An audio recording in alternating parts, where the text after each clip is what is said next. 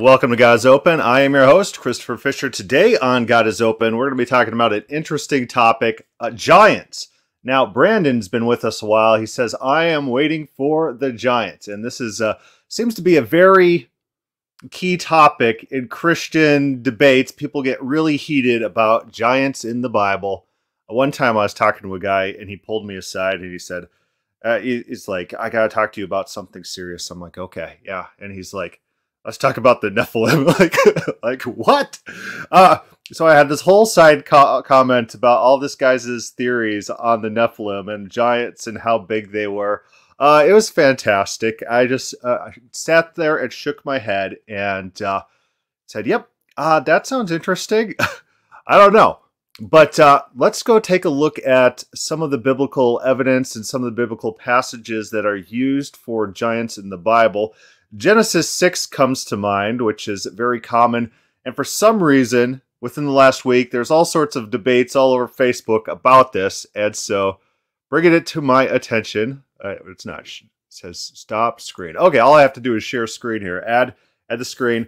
I got Genesis 6 pulled up, which is where much of the debate comes about. Because this is an interesting passage in the Bible about some sort of something going on with certain individuals. Genesis 6:1. When man began to multiply on the face of the land, and daughters were born to them. So we got some sort of daughters, and they're being born to men. All right, so Genesis 6:2, there seems to be another group of people that are introduced here. The sons of God saw that the daughters of man were attractive, and they took as wives any they choose.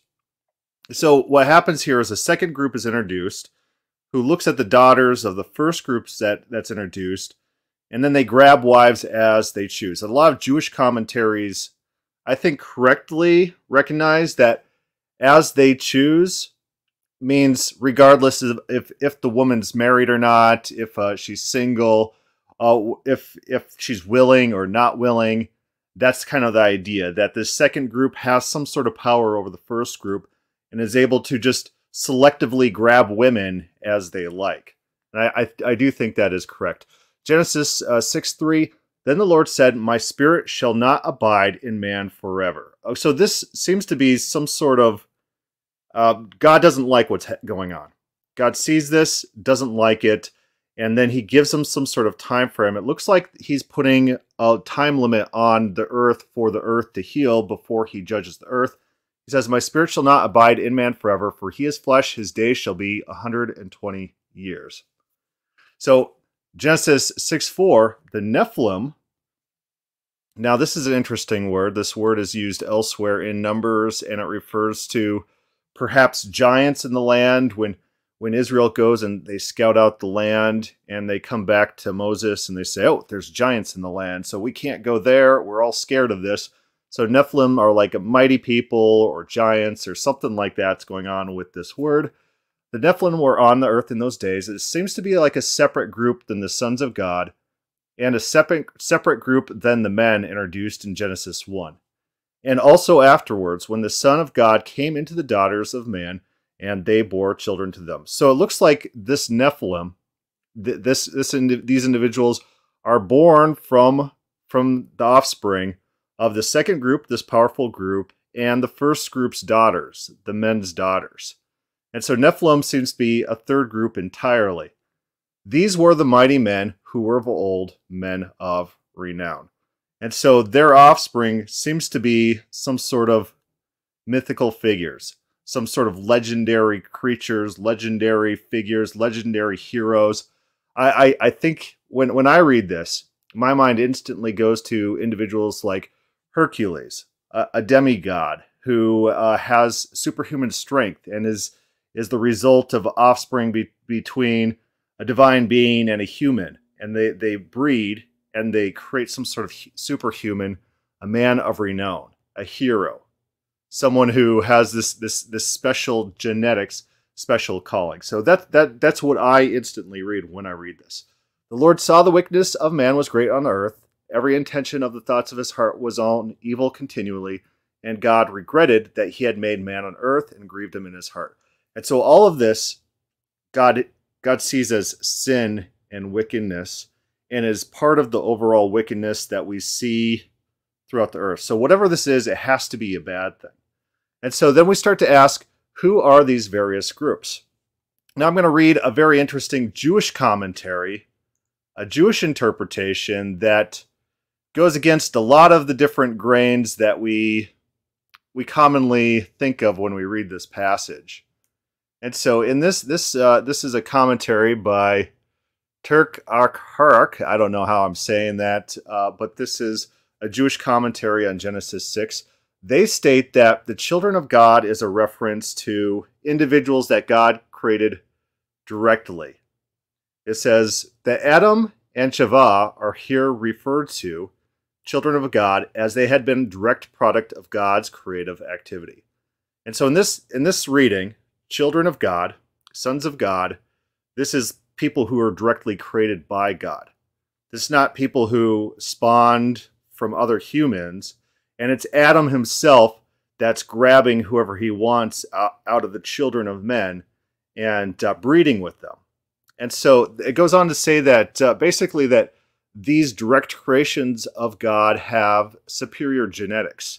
This is like DNA eugenics going on here, where Adam and Chava's superior genetics then spawn superior genetic children, who are these, it says, these children of Adam and Chava were in a class by themselves, seeing that their father had passed on to them a great deal of genes of the genetically perfect first man on earth.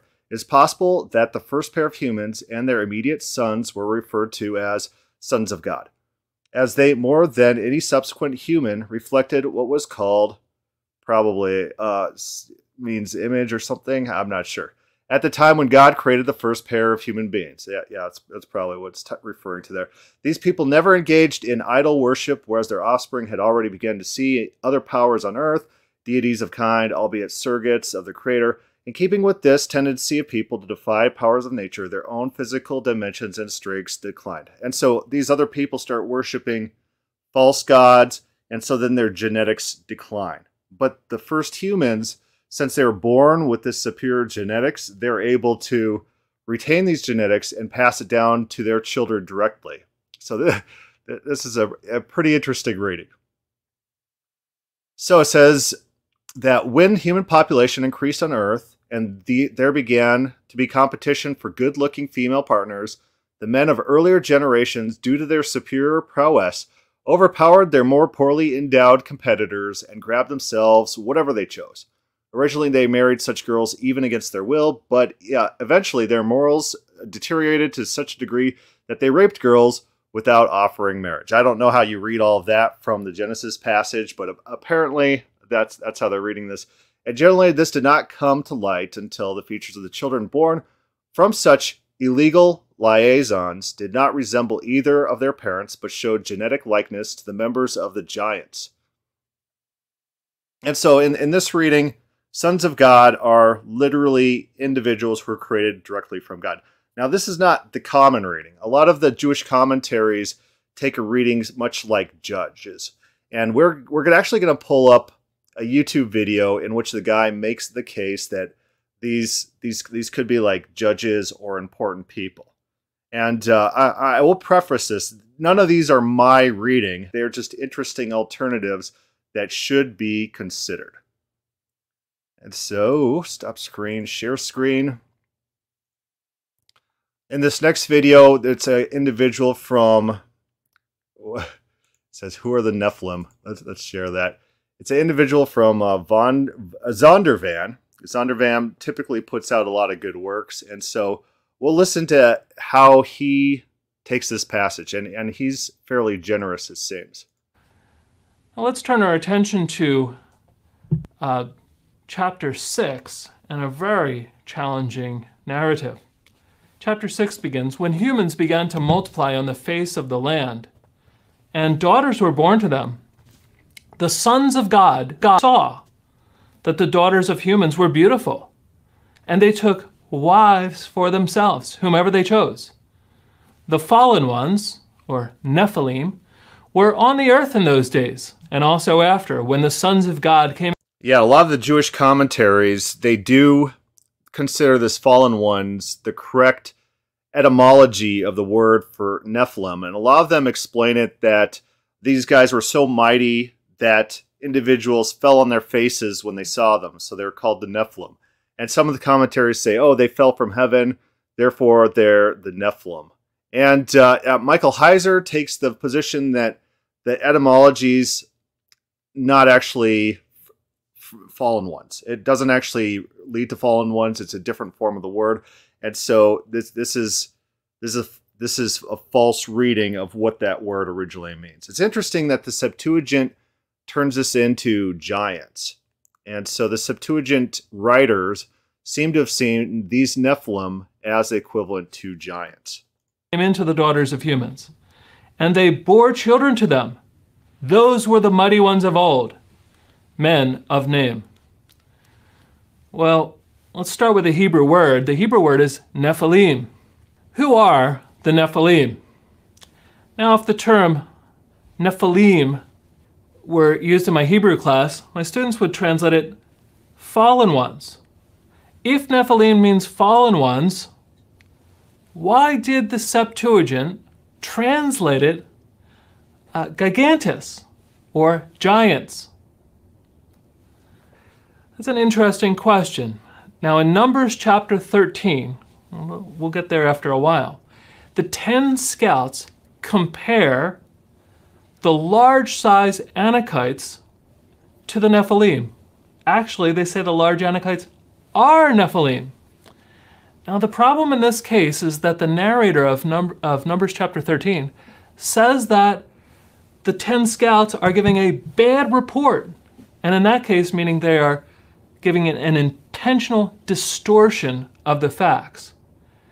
So that really raises a question for us, is I understand why the giants from Numbers 13 might be put into Genesis chapter 6 by the Septuagintal translators, but it doesn't seem like a bad report that's intentionally distorted is a good reason to think that there's giants here.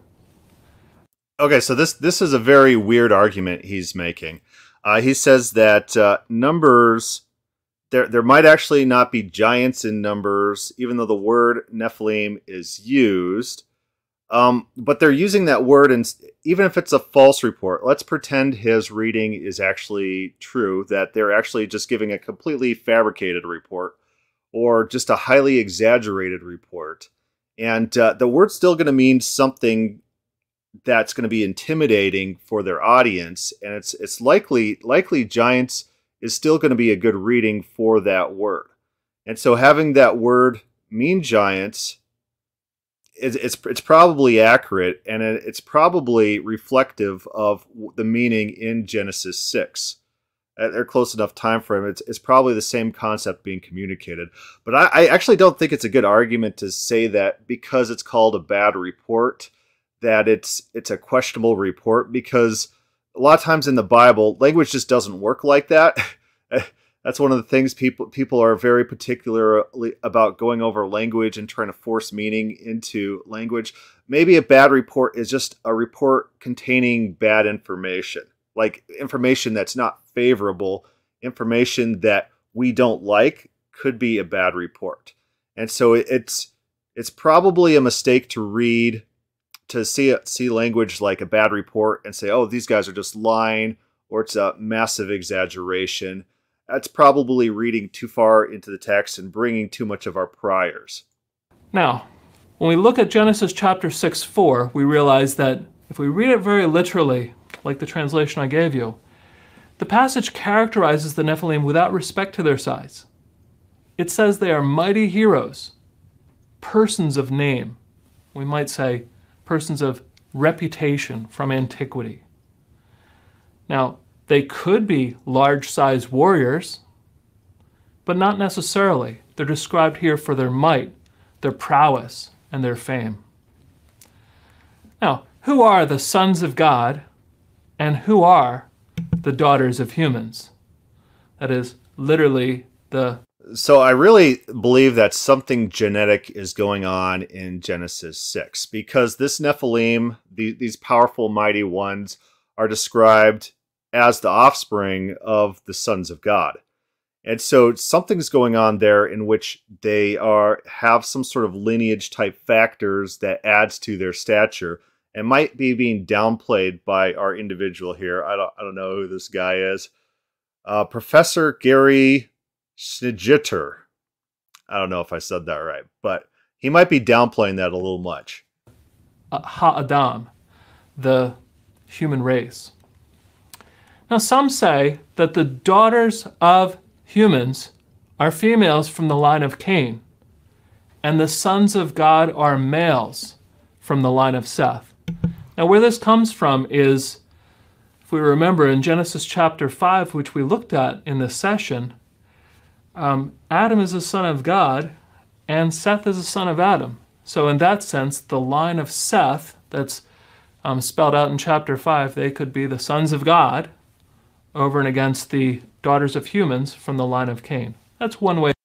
Yeah, that is one way. I don't think that is probable in the least. So I think that's the least probable reading of that. To go, and there's some other spins that could go a little bit of a different way. But I do think that reading that he just did, that's within the Jewish commentary that I pulled up. One of the options that are given by the Jewish scribes. A lot of these commentaries from the Jews are coming from 200 AD and afterwards. But all the earlier commentaries on this, such as from the book of Enoch, and even we saw from the Septuagint, is reading this more as a Nephilim giant situation, that the sons of God are angels. The angels have some interbreeding with humans, which spawns giants. Now, I don't know if this particular reading, we probably haven't talked about it yet on this podcast, but we will get there eventually. But specifically, the genealogies in Genesis chapter 4 and 5 are thought to maybe line up to these two people, sons of God, daughters of humans. But others say that the sons of God are celestial beings. Sometimes we call them angelic beings. Fallen ones who are perverting the human race by seducing women. Now, although Christian laity often enjoy debating these and other views, one thing that's important for us to recognize is that the upshot in this passage, in either case, is that God saw the wickedness of the human race and decided to kill everyone. Yeah, he's absolutely right there. The entire point of this passage in Genesis 6 is not about giants. It's not about mighty ones. It's about God's perception, God's change of heart, God's change of mind, God's grief, and God's destruction of the world as a result. That is the primary focus. But let's go back to the text and take a look at if there's any details within the actual text that could actually point us towards what the actual meaning is. Now, I'm not saying I have definitive answers, but I think I have a decent understanding of what's going on here. I think it's accurate here. So it says, when man began to multiply on the face of the land and daughters were born to them, the sons of God saw the daughters of man were attractive and took as their wives any they chose. The sons of God is an interesting phrase. You could take that phrase, you could put it in a search engine and start pulling up other times that is used, that exact phrase. So sometimes within the Old Testament, God says, you guys will be my sons. Or within the New Testament, I'll say sons of God. Of course, the New Testament's not written in Hebrew, so it's not going to be the exact phrase. But within the New Testament, it always says, oh, you're going to become a son of God. But the phrase sons of God in the Hebrew, this exact phrase shows up several times in which it looks like it's not actually referring to human beings. We're going to switch over to Job.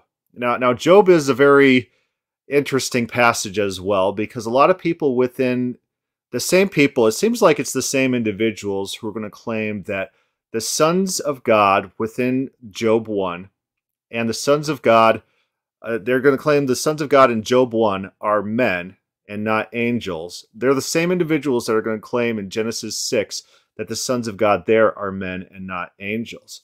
They entirely discount any divine council imagery, which I think is a big mistake. I think it's ideologically motivated because I think their intent is to sanitize the Bible of anything that might be embarrassing. If God's holding court and calling angels to testify to him about their daily activities, that might be embarrassing. If there's a heavenly host that comes down to impregnate women, yeah, that's kind of weird. And we might instantly push against that and make up interesting arguments to try to discount that. But I actually do think that in Job, this is a divine council setting. There's a divine bet going on in the divine world, and the world is a secondary stage down below that's viewed from the outside as a betting ground. It says that now there was a day when the sons of God came to present themselves before the Lord, and Satan, the Satan, it's not a proper noun even though it's capitalized here, the tempter also came among them.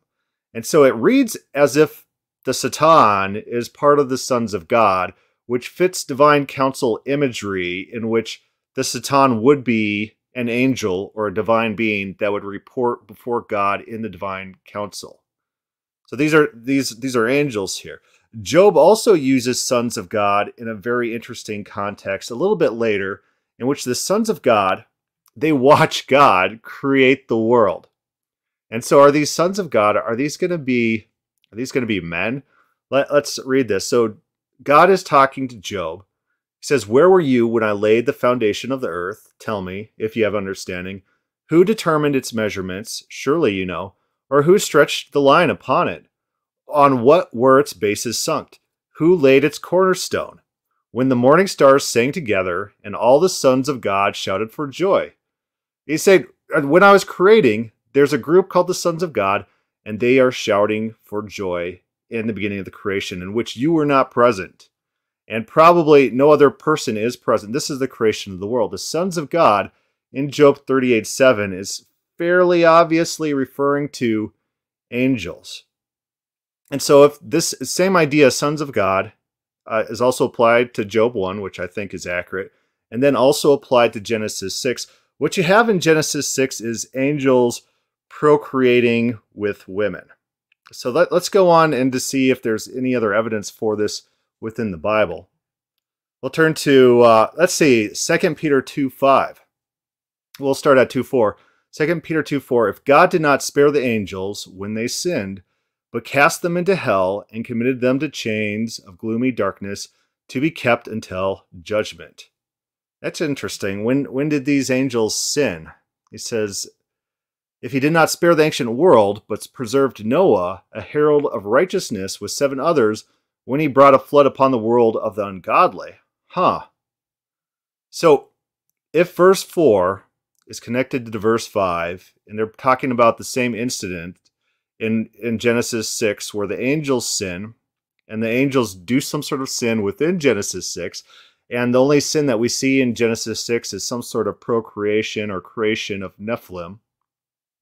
If that's the case, and 2:5 refers to the same incident, then you have pretty strong evidence that Peter here in 2 Peter 2:4 is reading giants or mighty men or the offspring of angels into Genesis 6 as the Nephilim. Okay, there might be actually some more evidence as well. We'll turn to Jude 1:6. "And the angels who did not stay within their own position of authority," that's a weird translation. Let's flip over to King James.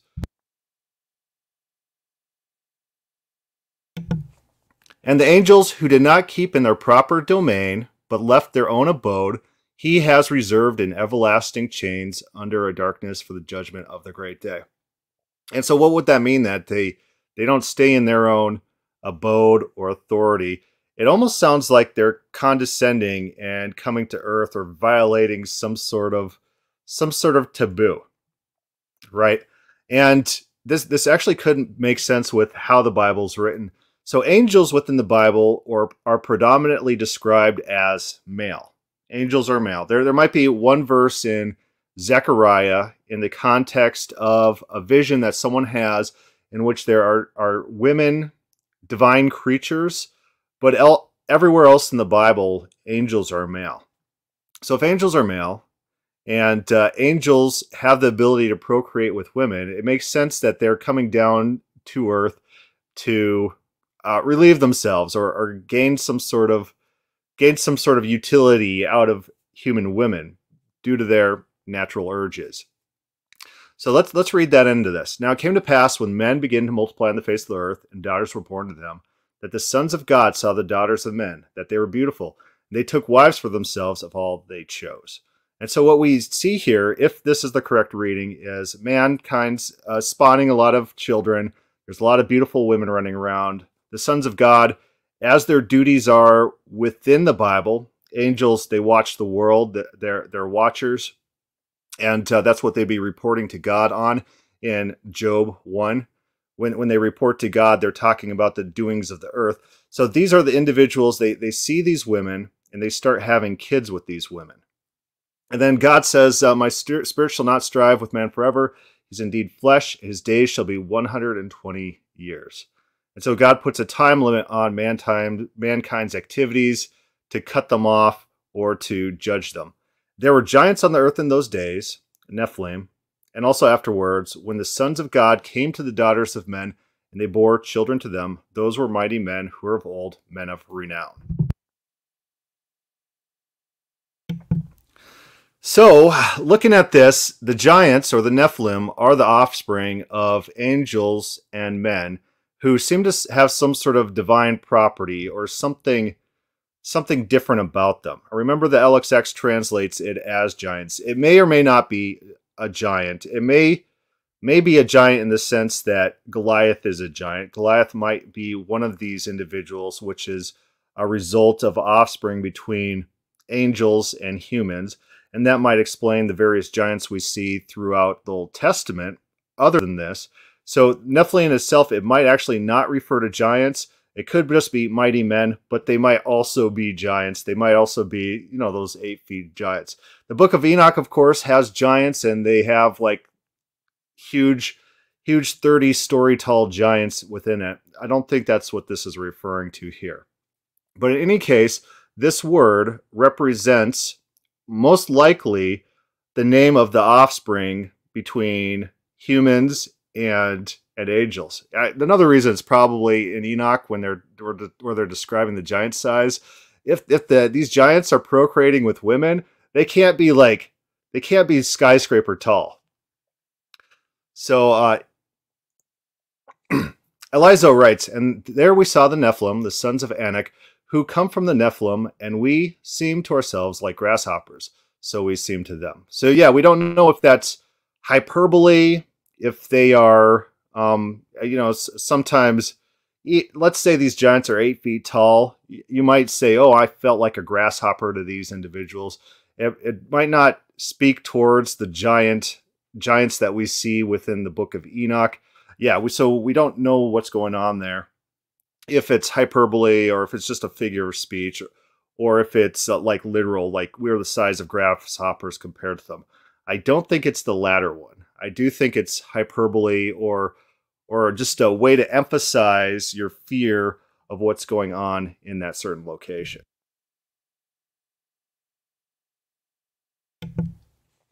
But back to Genesis 6. So this Nephilim, it could just mean mighty men that are fierce warriors, people we don't want to fight. And sometimes I see a guy and he's like super buff, like you see like a girl's husband.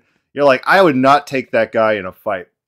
That could be the idea here. It's like this guy would definitely defeat a lot of times men. When men look at other men, they're like, I could take that guy, or I probably can't take that guy. It's a normal male thing to do. And they're probably like, oh, we definitely can't take these guys. It'd be a bad idea. They would definitely destroy us. But back to Genesis 6. The Lord saw the wickedness of man was great in the earth, and that every intent of the thoughts of the heart was on evil continually. So there are some objections to these being angels and the offspring of angels. Number one, someone claimed that since they used the word men, that God saw the wickedness of men. And since he's using the word man, it can't be referring to the sons of God. And it can't be referring to Nephilim or giants or anything like that, because they're all using the word men. And so I asked this individual, I asked him about Genesis 18, where God himself and angels are called men throughout the text. It turns out language doesn't work with hard and fast rules. Like I always say, that oftentimes there's a lot of flexibility to how terms are used. So even God himself can be called a man, and it's fitting. The narrator can use it. People within the text could call God a man. Angels in the text are called men. It's just a normal term, kind of meaning, we see an individual, we see a figure, we could call it a man. Let's say we saw a robot cat walking around. Someone designs a robot cat. You say, oh, look at that cat right there. Oh, wait, don't call it not a cat because it's a robot. People don't use words with that type of precision. We use pattern recognition. And so since these individuals fit the pattern, you're able to use terms like men, even for people who are angels and people who are even God himself. It's not a good argument. Another argument that I've heard multiple times, and this one really gets me because it's such a bad argument, is they turn to Jesus and Jesus discussing marriage in heaven. The Pharisees ask Jesus, they say, hey, are we going to be married in heaven? And he says, no, we're not going to be married like the angels in heaven. And they'll say, so this is the literal argument that one guy made. I'm not going to name him, but it was pretty funny. He said, because if the angels could have sexual relationships, God would have given them a sexual outlet, and that would have been in the form of marriage. Therefore, since the angels aren't married, then the angels don't have that sexual outlet. Therefore, the angels don't have sexual biological functions that they could engage in. That they're sexless. They have none of those things. Because Jesus said that the angels don't marry in heaven and saying we're going to be like the angels. And so that's one of these really bad ways to read the Bible, is to take a completely unrelated text. Jesus is not giving a commentary on Genesis 6. He's not talking about Genesis 6. Genesis 6 probably not even in his mind. And so to take his statements in one part of the Bible and then apply them retroactively to Genesis 6 to rule over the interpretation of Genesis 6, that's a very bad practice. More likely is the case is that they might be misunderstanding what Jesus is saying. Michael Faber makes a very good argument in one thread on God is Open that the phrase there for we're not going to be married in heaven, it's either Michael Faber or it's a Jordan, I don't know the guy's last name, but he makes the case that Jesus is not saying that there's never going to be marriage again, but when we initially spawn, we're not going to be married. And so I don't think that Jesus is talking about metaphysical absolutes, that the angels can never be married in any circumstances. There's just not currently a marriage institution in heaven for angels, and we're going to be like that in the resurrection, but it might change afterwards. I think that's a fairly probable reading of Jesus. And so Jesus himself might not be making the case that there's never going to be marriage for us, or that there's never going to be marriage for angels. That's probably not what's going on there. It's not a commentary on Genesis 6, and it's not something that we could 3 steps later try to figure out the sexual biological functions of angels. It's just not present there. And so using it as a proof text is a pretty bad hermeneutics.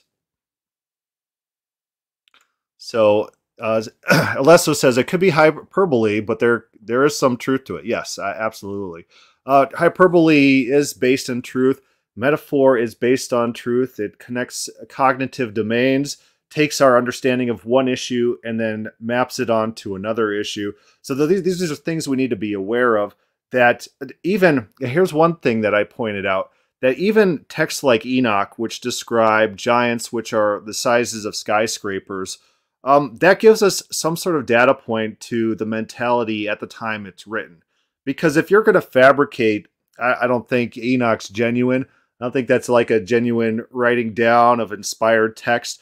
But if you're going to make up stories, you're going to draw on popular assumptions and popular readings and then expand on those, give those details, draw them out so that your audience connects with your work and accepts your work as genuine. And so it seems to be at the time of Enoch, and we all already kind of saw throughout the Bible in Peter and in Jude, that people kind of understood Genesis 6 as a coupling of angels and humans to create some sort of hybrid offspring. And so the author of Enoch is drawing on that popular conception so that his audience can connect with his work and then buy into his works. Like if you're fabricating a work, like there's a lot of forgeries and there pretend gospels that were floating around in the first few centuries AD. They would draw on existing works. They'd draw on things that people already knew. And in that way, their audience, they would accept part of it as genuine, and then they would accept the whole as genuine because they see the parts that they already understand and agree with. And it sucks them in, it draws them in. So Enoch's just not making this up out of nowhere, the author of Enoch. He's drawing on some sort of popular meme, popular understanding, or popular legend that people are already familiar with. What does the angel sex theory add to the story of the Bible? That is an interesting question. It seems to be part of the overall wickedness at that time. That seems to be some of the key elements, that this is so taboo and outside of what God intended that this exemplifies the wickedness of the world at that time. Since this is the only real, the sin activity that we get in God's decision to destroy the world, apparently this is taboo enough for that. Which is really interesting in itself. So you don't see big descriptions of homosexual sex. Some people have actually said that of all whom they choose, that refers to animals and it refers to homosexual activity. Maybe. I could see the argument, but maybe not. But I think really the thing that was getting on God's nerves was this proliferation of this taboo activity, sexual taboos. Sexual taboos are weird within the Bible. We'll have to do a whole episode on biblical sexual ethics. Like, for example, you're not supposed to, if your wife's on her period, you're not actually supposed to have sex with her or relations with her. That was a death penalty offense, which it's weird to us today to understand having sex with a woman on her period as a death penalty offense. But to God, that was very much a taboo activity that was worthy of just killing someone outright. So we need to be careful not to import also our own sexual ethics onto the Bible. It might be a mistake. So Greg writes that he's not sold on the Nephilim series. So I didn't say that the Nephilim are giants per se. The Nephilim, as described in Genesis 6, seem to be some sort of hybrid individuals and could be linked to the giants throughout the Bible, 8-foot giants, like 10-foot giants like Goliath, individuals like that. It could be. There's some sort of genetic something going on because of the way the text describes them as being the offspring of the sons of God within the text. They're mighty and men of renown. So remember, if you're looking at Greek literature also has individuals like Hercules, people who are half deity and half human, and what they are like superhuman, but they're not necessarily giants. They might be larger than normal people like Achilles. They might have more power, more prowess, but they tend to function in human society without people knowing necessarily that they are these divine beings. They're just men of renown, heroes within the Greek legends and tragedies. And we should keep in mind that, if there are angelic beings, and if these angelic beings can couple with humans, that maybe there's some truth to these other legends. All these legends are not made up out of nowhere or out of nothing. They come from somewhere, and a lot of times these legends have some basis in truth. So I wouldn't go ahead and just discount any mythology that we ever read anywhere. We have to read it and understand it for what it is and wonder where it came from, what generated those legends.